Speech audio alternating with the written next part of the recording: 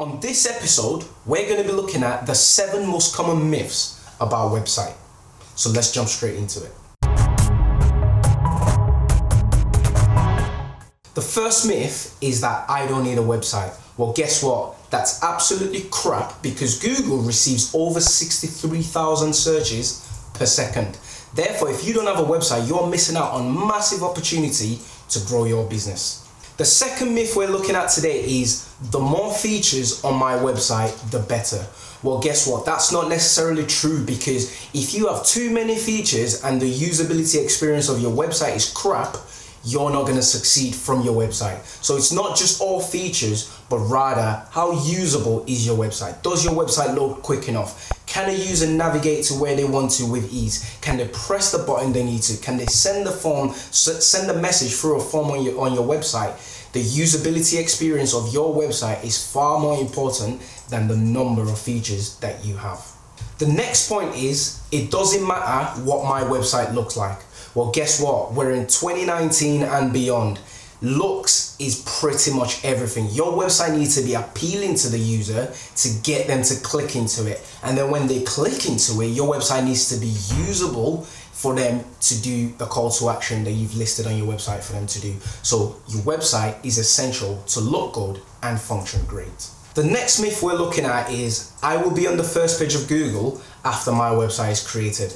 Unfortunately, this is not necessarily the case because regardless of what you do, you probably have a lot of competition, and now that SEO is really mature, this takes an effect on how quickly you can rank for, and it depends on what keywords that you're trying to rank for as well. So it's not just the case of as soon as your website is done, you're going to be ranking on number 1. You need to then put in a bit of effort to get your SEO correct so you're ranking for the keywords that you want as high as you possibly can. The next myth we're looking at is, I don't need to update my website.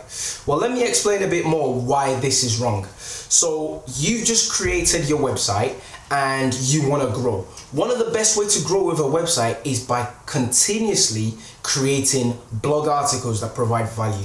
So if you're not updating your website with relevant, high quality content, well, guess what? You're not going to be able to do that. So that's one of the importance of updating your website as often as you possibly can.